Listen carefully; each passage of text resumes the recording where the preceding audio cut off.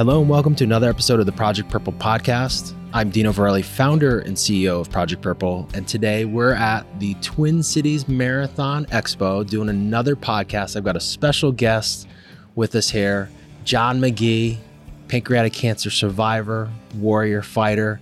Your son James has run for us a couple times.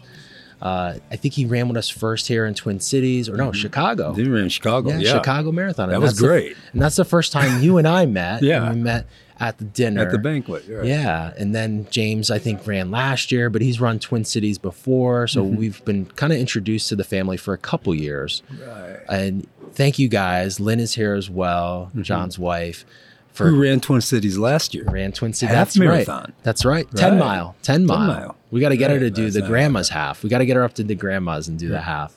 She's got the running bug. But I know you guys just came off a lifetime trip, which we're going to talk to.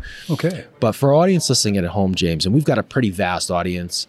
We've got fighters, survivors, families, athletes, CrossFitters, runners, celebrities that hopefully listen to this podcast, scientists.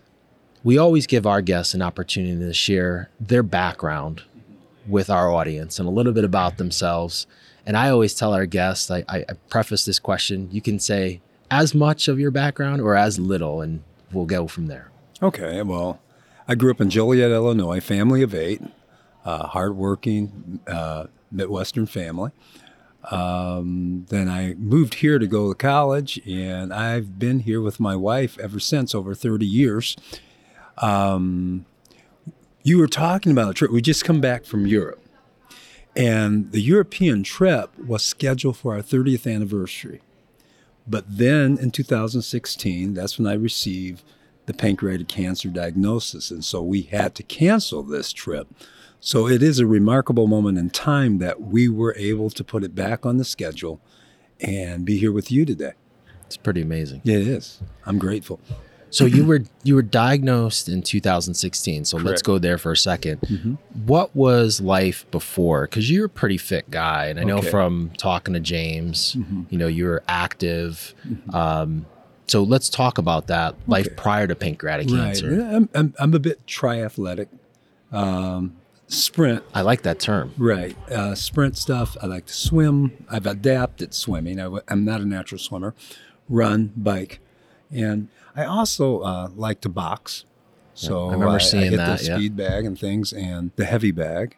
But before that, I was very active and began to have pains in my lower chest, and it would go all the way to my back. That began in about January of 2016.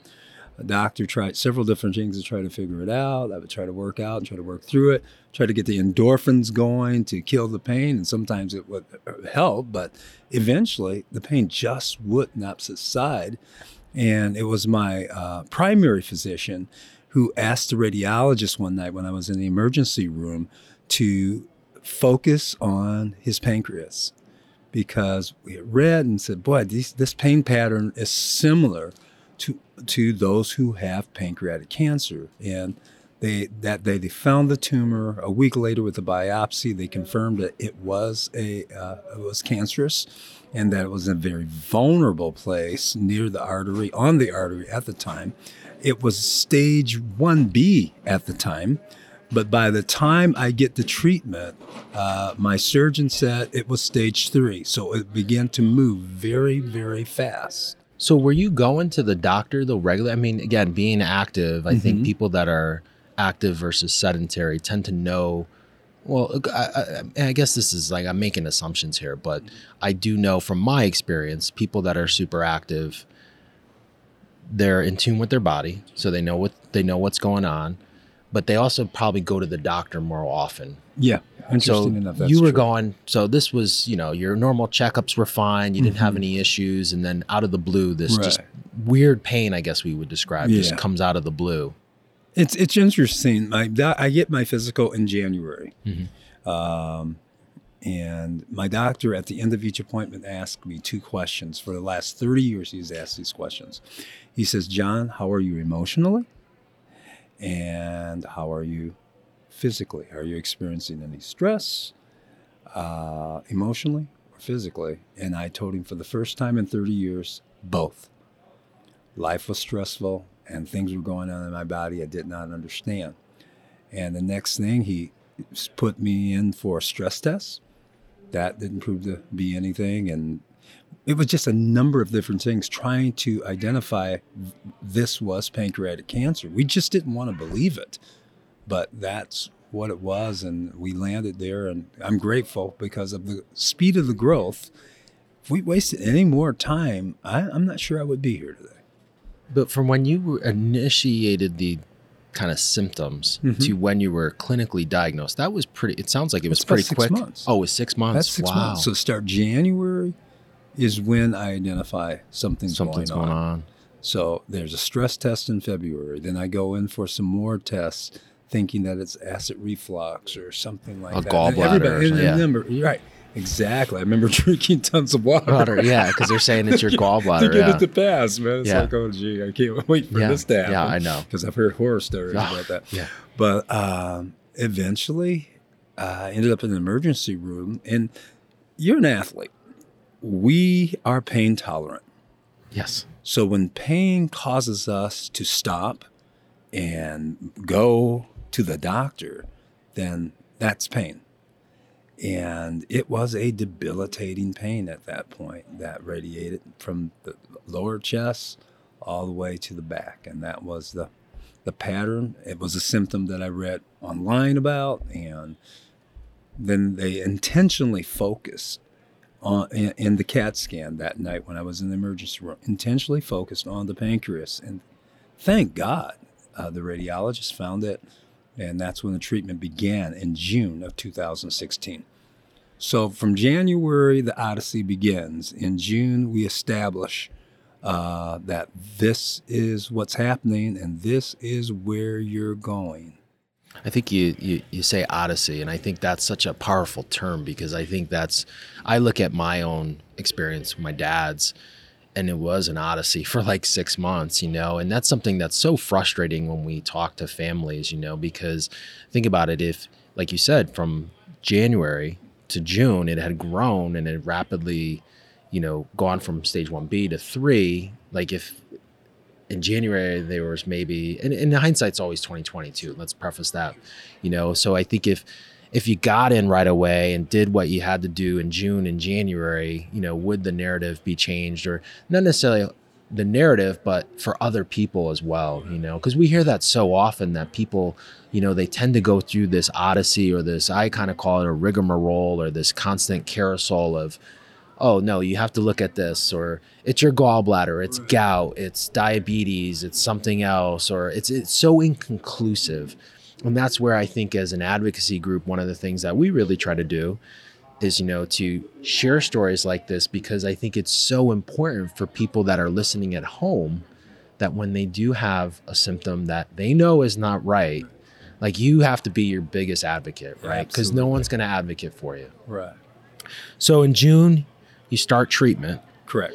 And what was the treatment protocol that you were Now, the protocol, they call it, is weed killing. In other words, in order to be a candidate for surgery, yep, you have to have chemotherapy.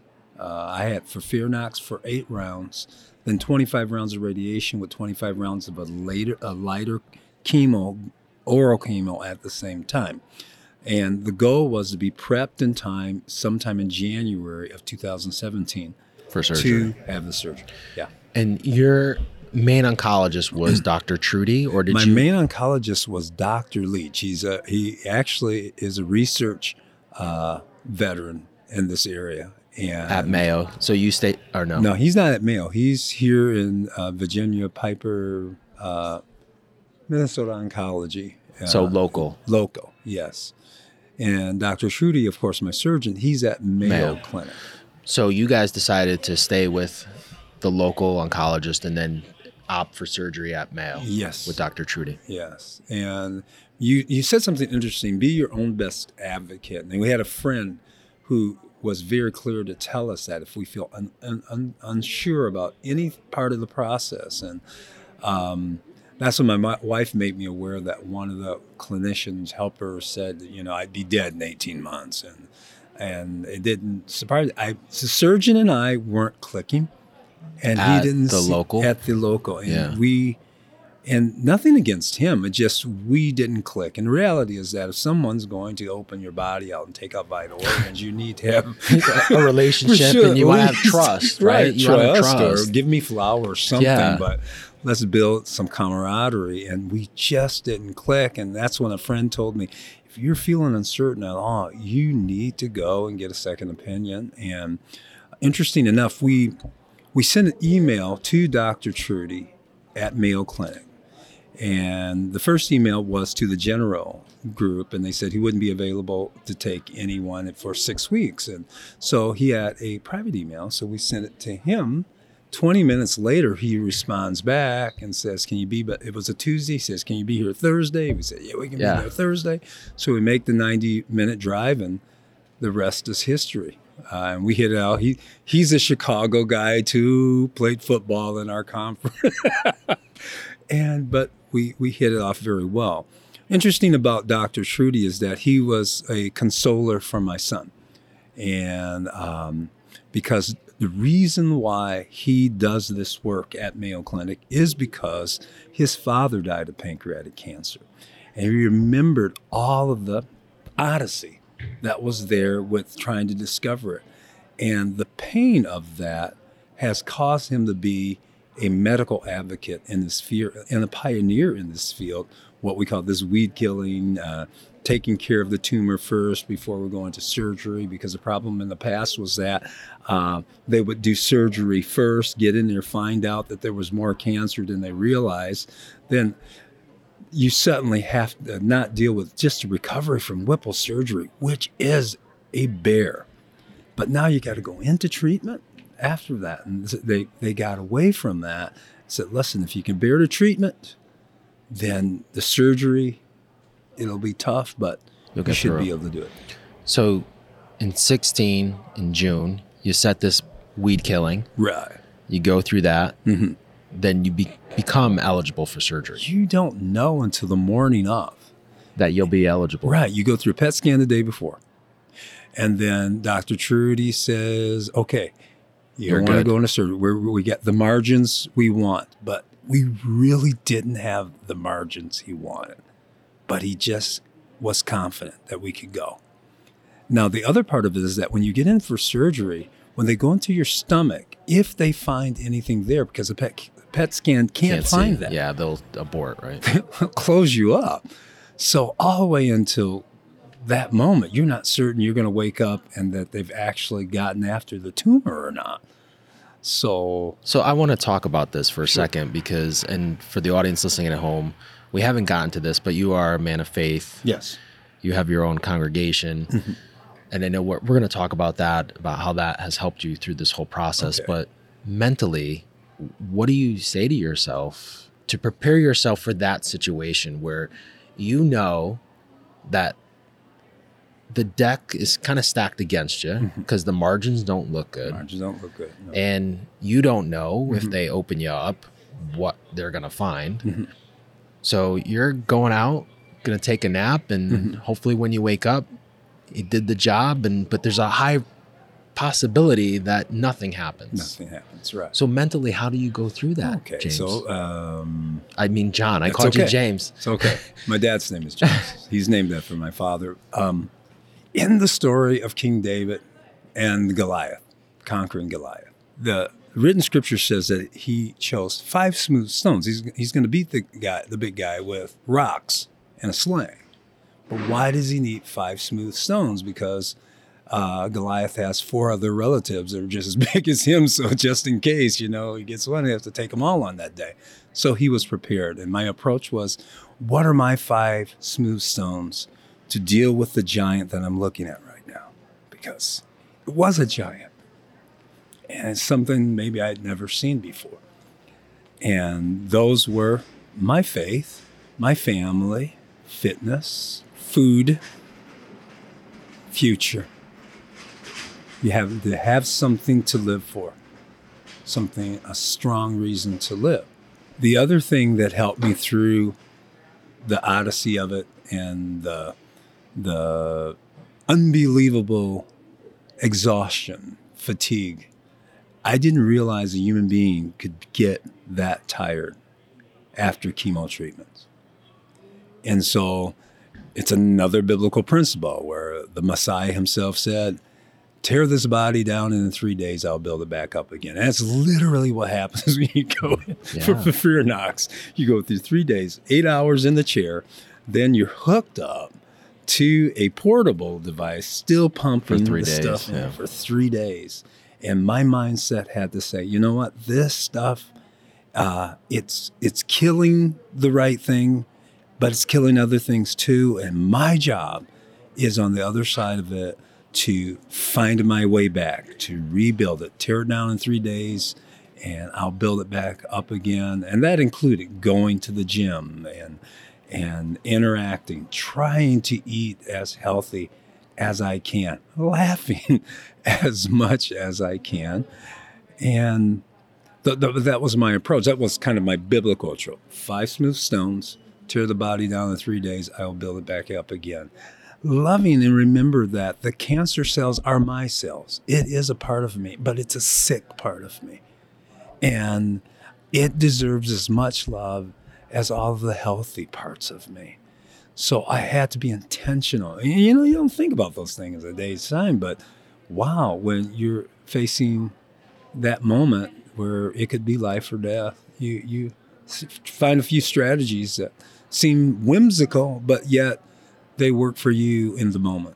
Well, it's very powerful. There's so many nuggets that you just said, and something that I just wrote, and I'm taking notes here, is the acceptance of the disease, which, okay, we've done 80 plus of these episodes, and we've had a lot of survivors on. And there's one guy that comes to mind that said he loved his chemotherapy because he accepted the reality of the disease. But the overarch on this is the mental, because if you have that mental strength to get through it, physically it's going to beat you up. And I've always said, and you know this because you went through it, it's not about being on top. Everyone thinks it's like being on top. It's about getting up when you get knocked down. And you're going to get knocked down, and you're going to get knocked down, and you're going to get knocked down.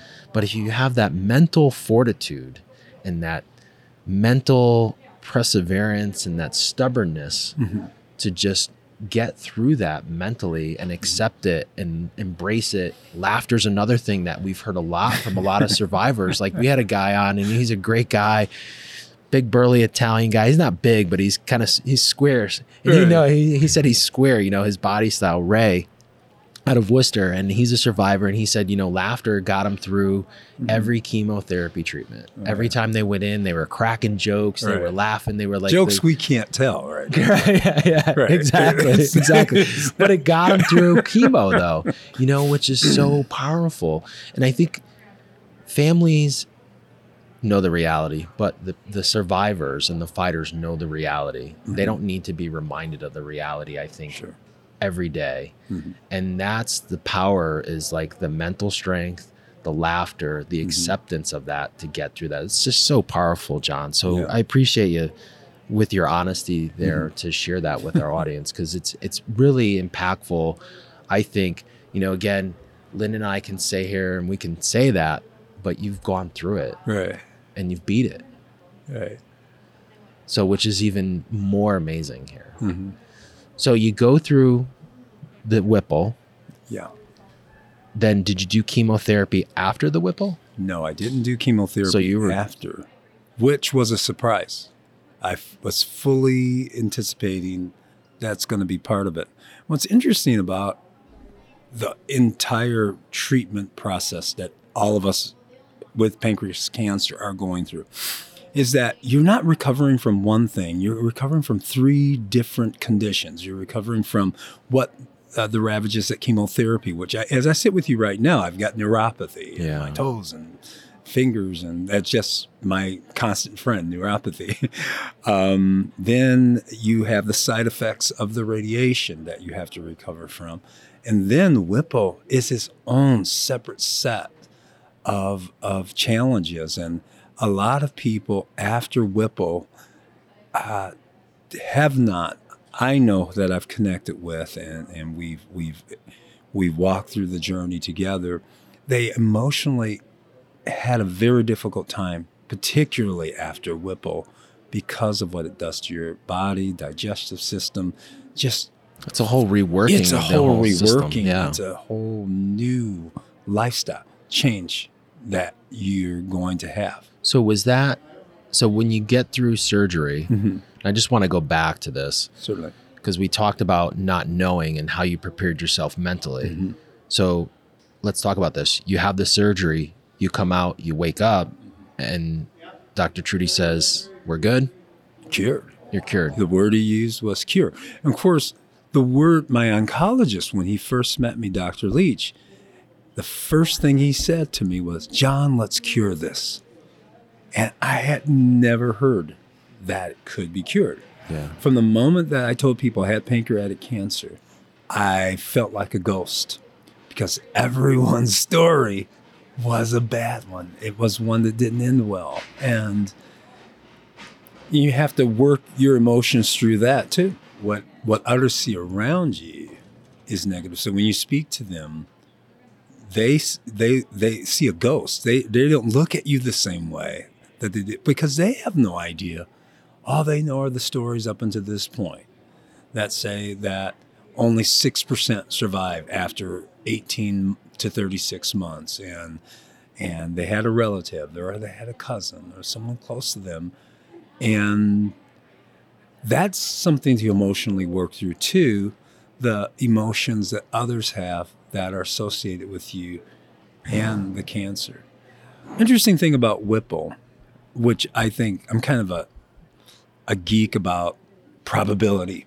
And what the doctor told me is that they sent the portion of my pancreas that was cut out where the tumor was.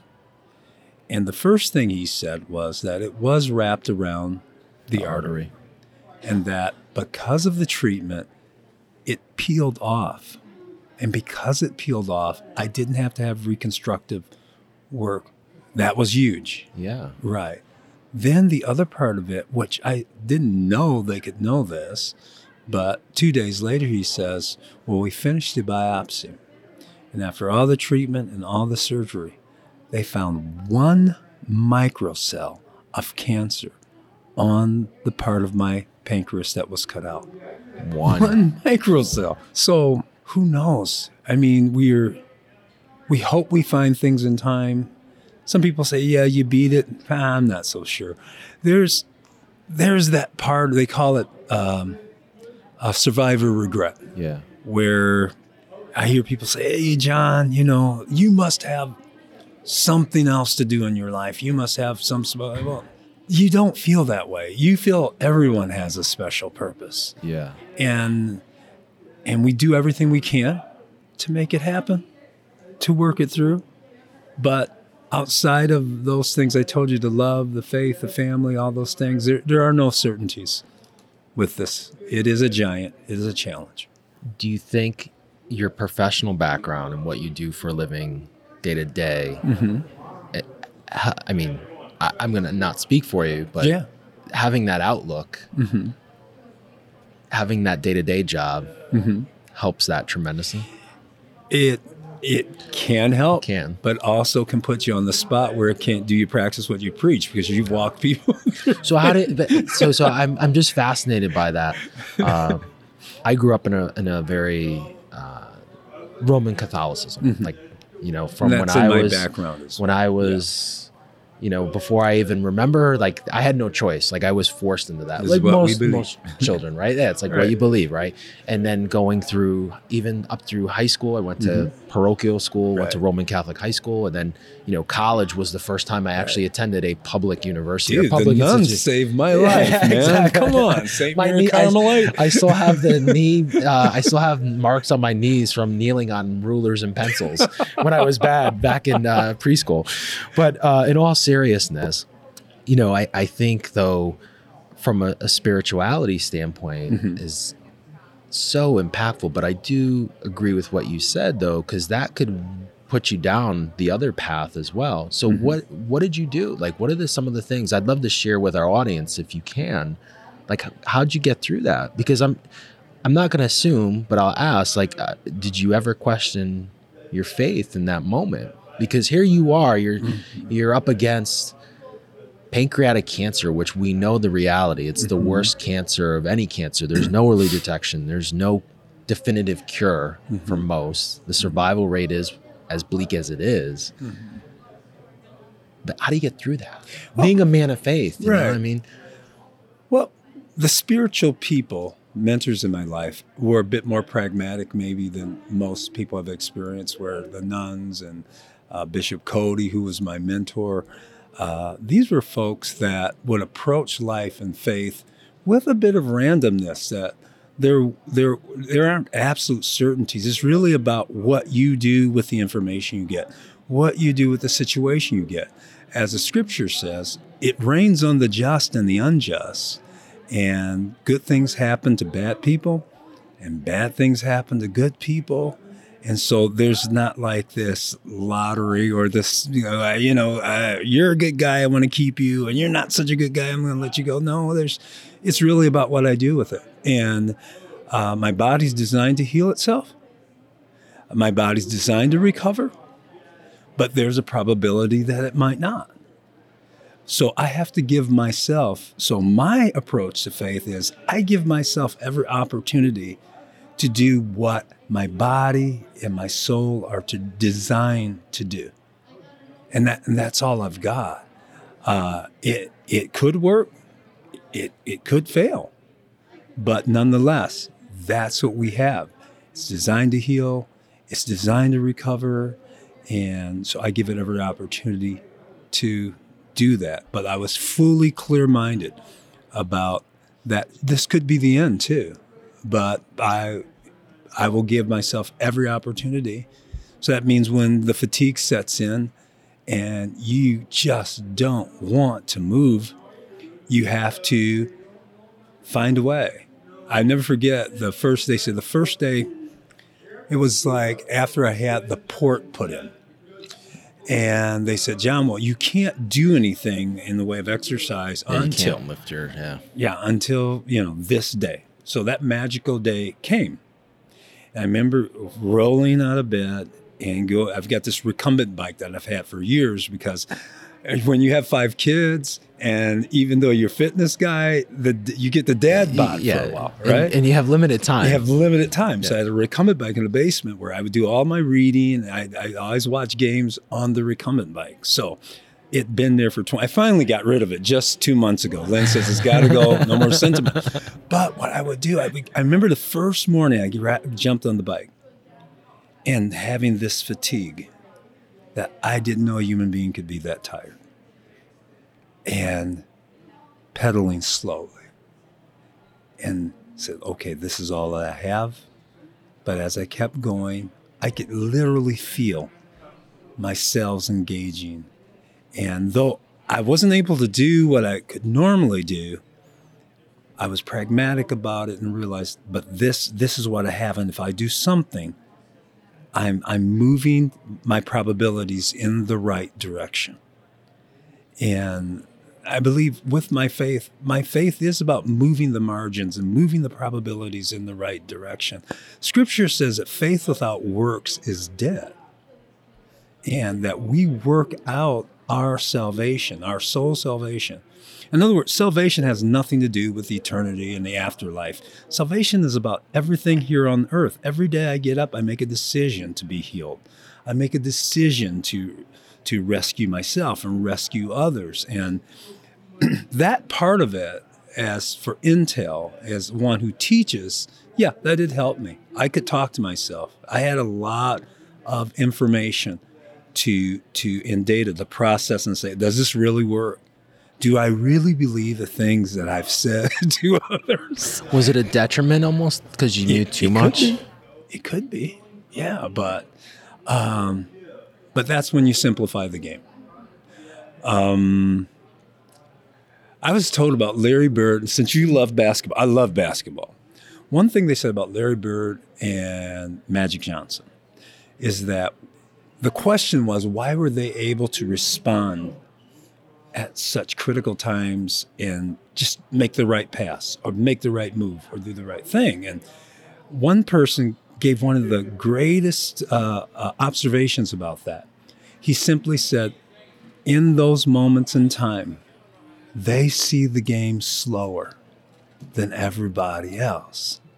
And I believe that that's about life. When we're in that crisis mode, when we're in that place, you need to slow things down and see the game slower. That means if this is all I got on the bike, I will do the game slower, but I'm moving the probability in the right direction. Well, it's so powerful because I think in today's day and age, I mean, with the cell phones, with social media, with the, I call it kind of the instant gratification of society, right? Whether it's Uber, food, you know, people don't, you know, plane gets delayed. People, you know, they lose their bananas because, you know, there's a 30-minute delay because of a mechanical issue that will actually, you know, prevent the plane from having technical difficulties while it's up in the air at 30,000 feet. But people want to be on the plane, you know, because they got to get to A, B, they got to get to X, Y, and Z quicker.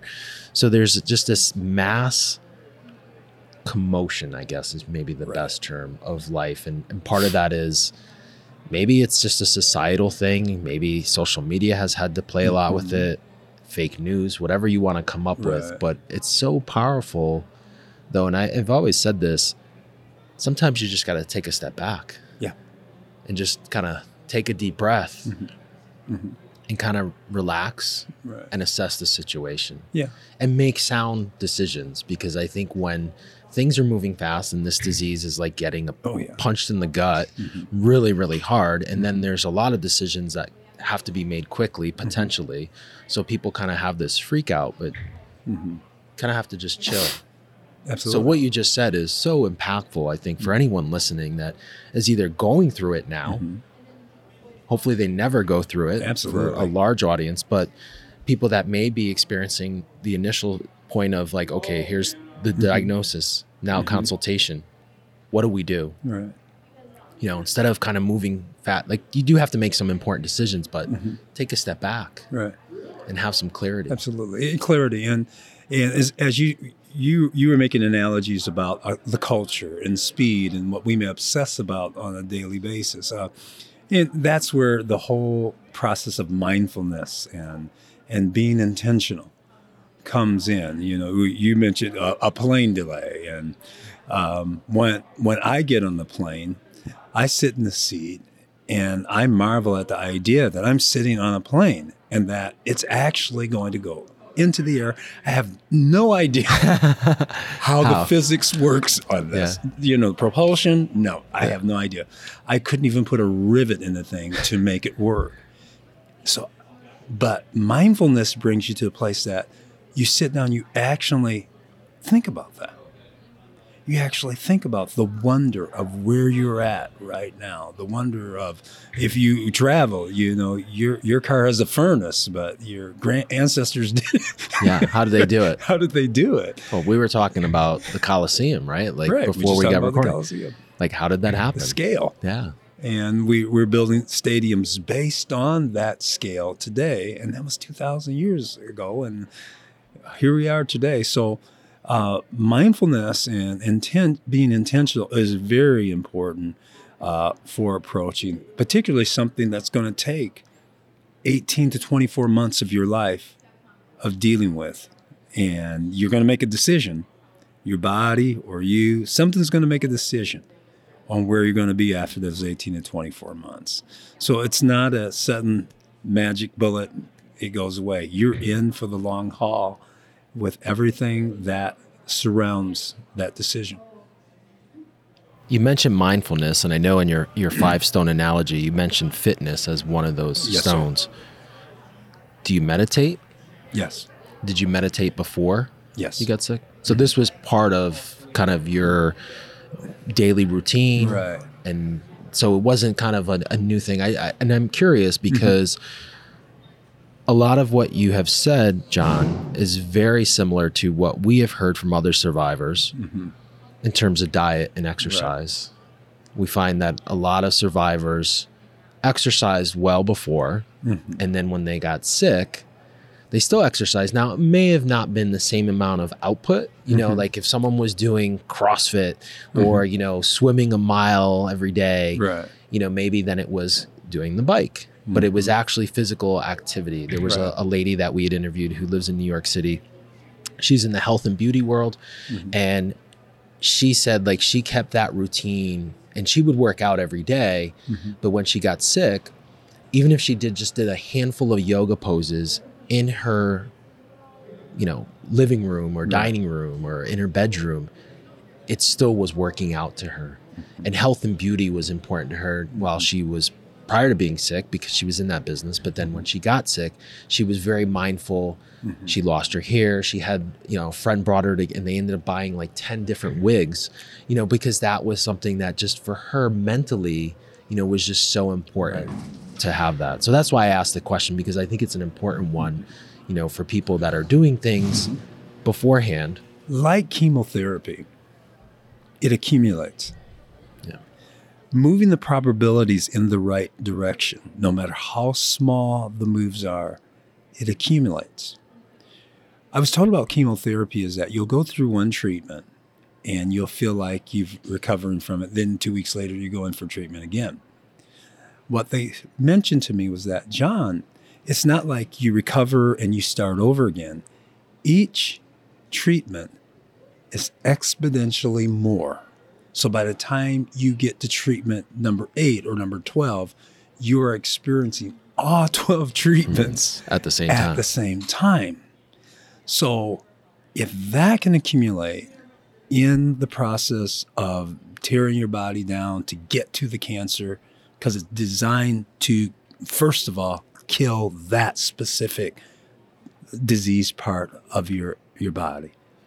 Certainly the things we do on a daily basis can accumulate and move the probabilities in the right direction. And I mean, I can't overemphasize that. It's not an automatic. No one's got guarantees, but we do have tools that move those probabilities for things to work, for things to have a better outcome, to move them in the right direction. And it's the small things. Which equal big things. Absolutely. I'm going to shift gears here for a second Sure. and talk about faith, because I'm interested personally how you got into faith. Okay, well, Was your dad in? My you said dad, you grew up Roman Catholic, like going to church, yeah, right? we had Protestants and Catholics in yeah. our family. Yeah. Part of my family is of Irish descent. Part of my family is of African descent, Colombian descent, and Aborigine descent. We got real weird mix going on. So I was going to St. Mary Carmelite, and I was always interested in spiritual things. My mom was a super spiritual person, pray all the time. Dad, not so much. So I was going to be an altar boy for St. Mary Carmelite, and I had talked to the nuns about being a priest. And one of the most insightful nuns I had, Sister McMurray, one day she pulled me aside and says, "You know what, John, first of all, I know your parents, and I know some of them are Catholic and some of them are Protestant. And I know you really are into God and you would like to be a priest one day. But I also noticed that you like Felicia Bayless. And I get the impression that you may want to have a family one day." And she made a recommendation when I was 12 years old that you can still be a priest, but I think Protestant will work for you.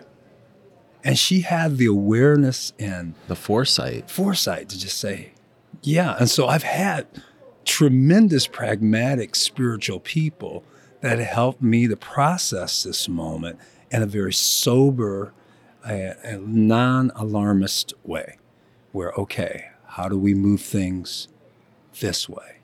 What do we do to be saved? The first sermon of the church Peter preached, that by the time he was done, the people were moved and said, "Hey, Peter, what do we do to be saved?"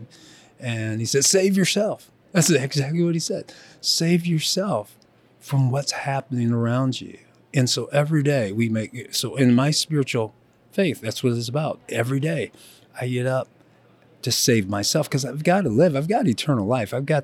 God's got that figured out. Jesus did that for us. But the reality of living every day, salvation is about the quality of your life. It's about how to live well and how to love well. And That's what our faith should do for us. Help us to live well and love well. And all the other things will accumulate with it. So we move the probabilities in our favor. We live well. We love well. We trust our disciplines. I'm a type 1 diabetic. So This is because of the disease. no. No, before? Right. Now, truly things working together for good. Yeah. And just for that, I don't want to insult anyone's intelligence, but type 1 diabetes is not what we're experiencing in the United States right now, where we've got epidemic of diabetes. I was born with this. So I came out with this deficiency in my life, and through sports and life and learning how to manage it with diet and exercise. And so it gets to a point in my life that these habits are not optional for me if I'm going to survive. And so where the good book says all things work together for good for those who love the Lord, are called according to his purpose. Imagine that deficiency prepared me For this disease. Already have the tools because of the diabetes that I've been managing for over 40 years. Well, they do say things don't just happen for luck, Yeah. right? So I think it's, again, the arc of the survivors and people that have been interviewed by us and people that have done things. There's a gentleman that was a PT instructor at the fire department or a fire school in Connecticut, and he was at the top of his game physically, and then he got sick. But being a fireman, he knew every day he may not come home to his family because of the job. Right. But that prepared him and his wife to go through this journey, this odyssey of pancreatic cancer, like headstrong. Right. You know, so it's very fascinating to me, John, you know, just hearing you talk, because there's so many, it's almost, my hair is sticking up because it's eerie, because there's a lot of similarities in a lot of the survivors that we've talked to. And that's what's fascinating to me is, you know, not necessarily why this group of people get it, but that journey that they've taken through their life. And then they have this thing that comes out to them. Again, it's a punch in the gut, but what they were doing before doesn't necessarily change much, you know? So I think that's powerful for people listening at home. Like, and I've heard this, and my mom's a 2-time cancer survivor, breast cancer survivor. Like, cancer doesn't define you. It doesn't change you. It's just the situation at the time, and you get through that, right? So it's powerful to hear all this. I've got a question for you. What was life before 2016? Before, we'll say 2015. How would you describe life before? We, as a family, as partners, Lynn and I, we were on an upswing. We had gone through some very, very difficult things professionally that had just drained our world of hope sometimes. But together as a family, there's one thing, there's just kind of a slogan we have: as long as there's love, things can work out. You know, there are 3 great things the Bible says that attribute or define maturity. And he says, after everything, all that should remain is faith, hope, and love. But the greatest of these is love, because love is the only principle that never fails. Hope will fail. You know, when my body says, hey, your disease, my hope for health in the future was on the line. I had to do a few things. I believed that I would always be. Faith failed, but love never fails. And as long as you have love in your life, you're able to give birth to new faith and give birth to new hope.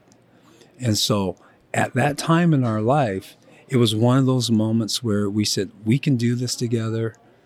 And because we love one another, we love our children, we purpose from the time that we met that this is what we're going to do, and it's still on schedule. So then when the diagnosis comes, it's like, hey, no fair. We're on the upswing. I'm about to turn the corner here. You know? So it's just like we mentioned, I had the trip to Paris, all queued up, ready to go. And now we have to call the airlines, and everybody has to refund everything, and the world is turned upside down. Of course, that money goes to help pay for treatments and things, and and you wonder then, what more? What more can a person handle? But again, it's about moving the probability in the right direction. The same things, the same little things you did to get to that point. Or the art of recovery, the power of resilience. We are wired to recover.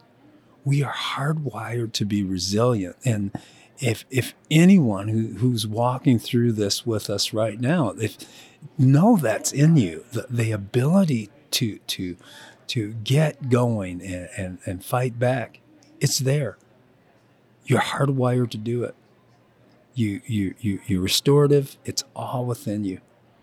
And as one scripture says, greater is he that is in you than that which is around you. And that you can summon the power of who you are. If we're truly the offspring of God, then there must be an awful lot of good within us to deal with those things that aren't so good around us. So summon it. Find it. And some people never find it.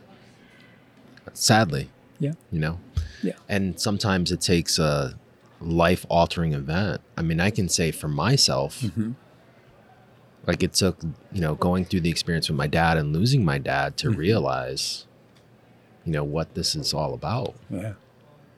The bigger picture. Yeah. Because I was so concerned about making money and being successful and driving fancy cars and having a lot of cash in the bank, but that doesn't matter. Right. As we It's know. cool. It's cool, but it doesn't matter. How would you define your life now? Compared to what you just said about life before. I'm more chilled. Chill? Yeah, I'm more chilled than I used to be. Lynn smiling. I'm type A, but it's like I really let the game come to me more. So you don't stress about things as much? Not as much. No, I was a big initiator. I could initiate and create a storm all around those that are working with me and have things rolling. But now I let the game come to me more. I actually heard a coach say that one time when I was playing football. He said, sometimes you just have to let the game come to you, John. And in life, that really is true. It's a good thing to follow. Let the game come to you. There are days you have to initiate, but you have to pick and choose your battles more wisely. I'm more chilled. That's probably a good thing as you get older. Yeah, it's not bad. I'm not calling you old, but I'm just saying as we get older, as we get older, you want to chill. How do you define, what's your definition of pancreatic cancer? How would you define it? Pancreatic cancer is a giant. 93% of people after diagnosis literally will die. Now, based on what's happening, I believe that survivor rate is going to jump in the next 3 years. And that's just based on what protocol I've gone through and others are going through as well and getting better results. So a lot of the numbers we're looking at are numbers that over the last 10 years. And there's a part of me that's, again, survivor guilt. What if I were diagnosed 10 years ago? Be a different ballgame. Right. And so we can throw out a lot of antidotes and euphemisms and a number of things to say, hey, do this, have that, make this happen. But the reality is that a lot of us are fortunate and we're going to slay the giant over time. We're going to get there. Yeah. You mentioned survivor's guilt. Yeah. We have survivors that we've had on the podcast that listen to the podcast. How do you deal with that? Because that's a real topic. I mean, and I think the other topic that goes into that for caregivers as well is I look at Lynn, and for those other folks out there listening, is the PTSD aspect of it as well. I mean, I know you still go for scans, and you know, I know a lot of scanxiety, right? So what's the best way you've dealt with that? With the survivor's guilt first, and we can talk about this scanxiety as well. Well, I had a friend. It was really interesting. I'd done a wedding, like 3 weeks before I began to feel the pains, and I was with this one guy. We were hanging out. His name was David, and we got along real well at the reception. Talk about kids and life. And 6 months later, when I'm diagnosed, the mutual friend that I married was shocked because David was also diagnosed the same week with pancreatic cancer. So we're in treatment, right? And we would converse back and forth and see how each other was doing. I'll never forget the phone call where David said, "Hey, John, treatment's not working so well for me, and I'm going to try some alternative ways, but it's just really hard on my system." And he says, "But do me a favor. If I don't survive, will you do my funeral?" And I thought about it, and I said, "But what if I don't survive you, man? Will you do my funeral?" And he said, "No." But I said, yes, I would. And within 3 weeks, he died. And the wife, and we're talking, she says, "Well, the funeral is going to be on this day. Well, I'll just be leaving treatment." And there was no choice. So I had this surreal moment where I'm doing a eulogy for a friend who died of the disease. I have this machine on that, for all intents and purposes, it wasn't the cancer that killed him. It was the treatment that drained him. And it was very odd. And we actually were very transparent during the funeral about, this is where I am. This is what's going on. This is what David did. And so survivor's guilt, how do you deal with it? You're grateful, profoundly grateful for the successes that you're having, but always, as the Bible says, mourn with those who mourn. Never disconnect from the pain. Like there's kind of this when you're being mindful and intentional, there's kind of this idea that we disconnect from the pain. No, man. If the Messiah taught us anything, scars that heal are scars that heal. Stay in touch with the pain. As long as you're alive, and anytime you feel the guilt, look at the scars and continue to let those scars heal others. Stay connected, like what you guys are doing through Project Purple. Stay connected. Do things. I've been involved with Mayo Clinic. I just did a story with BBC Arabic on pancreatic cancer. Just did a story with Mayo Clinic, working with Waging Hope with Purple Light ceremony that we did, remembering those that are survivors. I want to thank you, by the way, for providing the video footage for that. It's great. But what happens with Purple Light is that survivors, those who've passed away of pancreatic cancer, and those who are actively in treatment, we recognize all three groups on that evening, and so we that's where it's truly staying in contact and connected with the pain, mourning with those who mourn, suffering with those who suffer, and not being afraid of it, even though you're on the other side of it. It's powerful because I think I've seen in almost 10 years, and I think the challenging part is there's no book on how to grieve, right? No. And everyone grieves differently, right? I've always said, find something positive. And for me at the time, it was running, and this is what this has all become, the Project Purple. But the families that don't accept it, have the biggest struggle with it and the biggest challenge. And sometimes that veers off into something negative, whether it's alcohol or drugs, because that's how they deal with it. But that's very powerful. Again, what you just said, and another topic that I think is really, it's almost taboo because no one really talks about that. So I appreciate you having the honesty and having that view of it, because it's on point. And I know it's like death and taxes no one wants to have, right? We all do die. We all have limited time. We all have to pay tax. I mean, you don't have to, and that eventually can catch up with you. But in terms of death, no one lives forever. No. And so, but it's something that no one wants to talk about and discuss. And I think that sometimes can become a very big challenge in the grieving process or the surviving process. For that matter. Right. If someone was listening to the podcast and was just diagnosed, John, what's the best bit of advice that you could give them? Be your own best advocate. Don't be afraid to ask questions. And the third thing is have a good cry. Just have a good cry.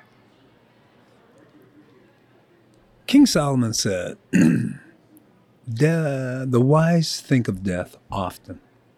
And when they identified that day during the biopsy, he told me, I'm 99% sure, John, that this is pancreatic cancer. And Len and I, we walked slowly out to the parking lot, and I remember just stopping in the middle of the parking lot with Lynn, and she just weeps. And it's right at that moment that I realized what she would be doing if it were my funeral. We were literally living in the moment, going there. You can't be afraid to go there and have a good cry. And then after you go there and play it through, summon your courage and make a decision. Powerful stuff. John, thank you for being on the Project Purple podcast and sharing your odyssey, really, of this journey of pancreatic cancer and allowing us the opportunity to share your story. We love having survivors on the podcast, and quite honestly, that this was the reason for the podcast, was to share so many great stories of inspiration and an amazing attitude and mental mindedness, toughness in battling this disease as you have. So continue what you're doing, and thank you for being a guest. Thank you for raising awareness and keeping it out there. We still have a long way to go. Long way to go. We're getting there, though. We're making progress. And like you said, I think there's going to be some dramatic increases in the next 3 to 5 years for families like yours, and for families that are listening, that are battling, and those that will battle. We do know it's going to get worse, but there's a lot of great things happening. So we look forward to the future. Slay the giant, baby. Thanks again. And that's a wrap of another episode of the Project Purple podcast.